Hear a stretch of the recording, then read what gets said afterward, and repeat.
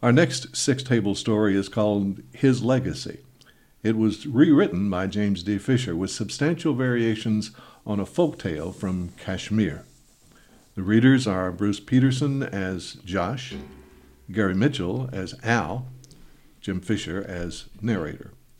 Here is His Legacy.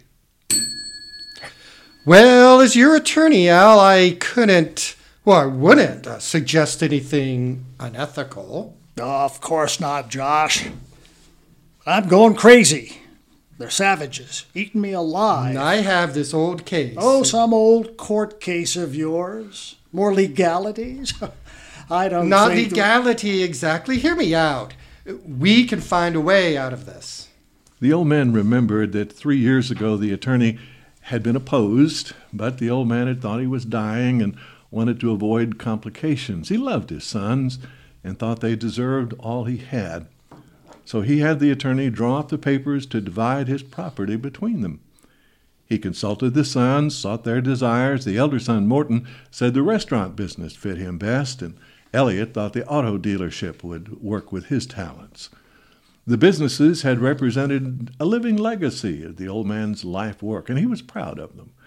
People from around the area had relied on the quality of the food and service at Al's place, and his auto business was known for honest dealing on family vehicles. The papers were signed, the sons took over the businesses, and the old man kept a little home he'd built to retire in when his wife was still alive.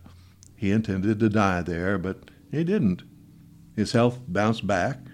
He had a difficult time living off his government pension, especially when his sons refused to help him over the financial hurdles.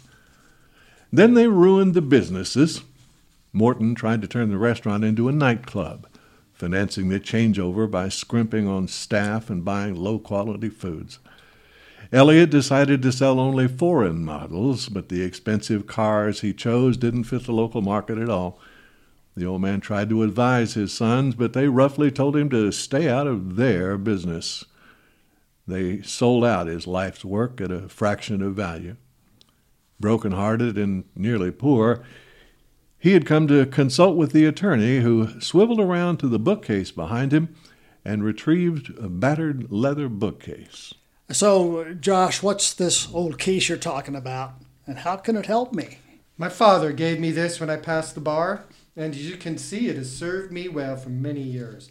The lock is still secure, and it's a fine piece of craftsmanship. Yes, it's beautiful leather.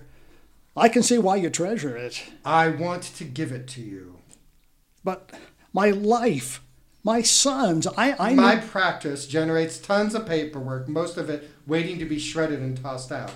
I'm going to select a 3-inch stack of old documents, good heavy ones, put them in this case, and wait now. Your sons, they don't see you often, I know. But would they accept an invitation to a nice dinner? Oh, they never turn down anything free. So I'll stop by during the dinner and give you this old case. And we'll whisper conversation. Oh, wait, this will work. You'll see. No, just hear me out. But don't quote me. Ethics, after all.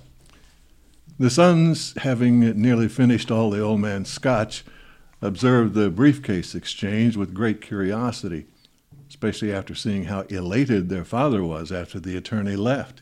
He nearly danced the briefcase around the room, then settled into his easy chair.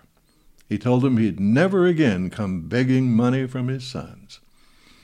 Morton moved toward the briefcase and said it was great the old man wouldn't need money because, after all, what with the little his businesses were actually worth, the sons were barely able to get by on their own. Elliot, staring at the leather bag, asked what was so special about it. The old man, without actually quoting the attorney, spun them a story about how the briefcase had been misplaced years ago in the law office and that only yesterday had anyone noticed it and bothered to check the contents. The bag had some stocks belonging to the old man, quite a stack, as it turned out, he told them. And though the stocks were old, quite a few of them were in some very sound old-line companies and had grown to be very valuable. The sons spoke at nearly the same time, asking just what the value might be. Boys, now there could be a treasure's worth of paper in this old bag. I'm set for life. And when I'm gone, Well, I'll have to draw up a new will, I guess, one of these days. The change in the old man's life was remarkable. Within a very short time, he was invited to stay for as long as he wanted with one son and then the other.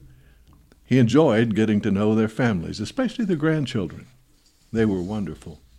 During his visits, he would occasionally, stealthily, but so the sons would notice, shuffle the papers in that briefcase.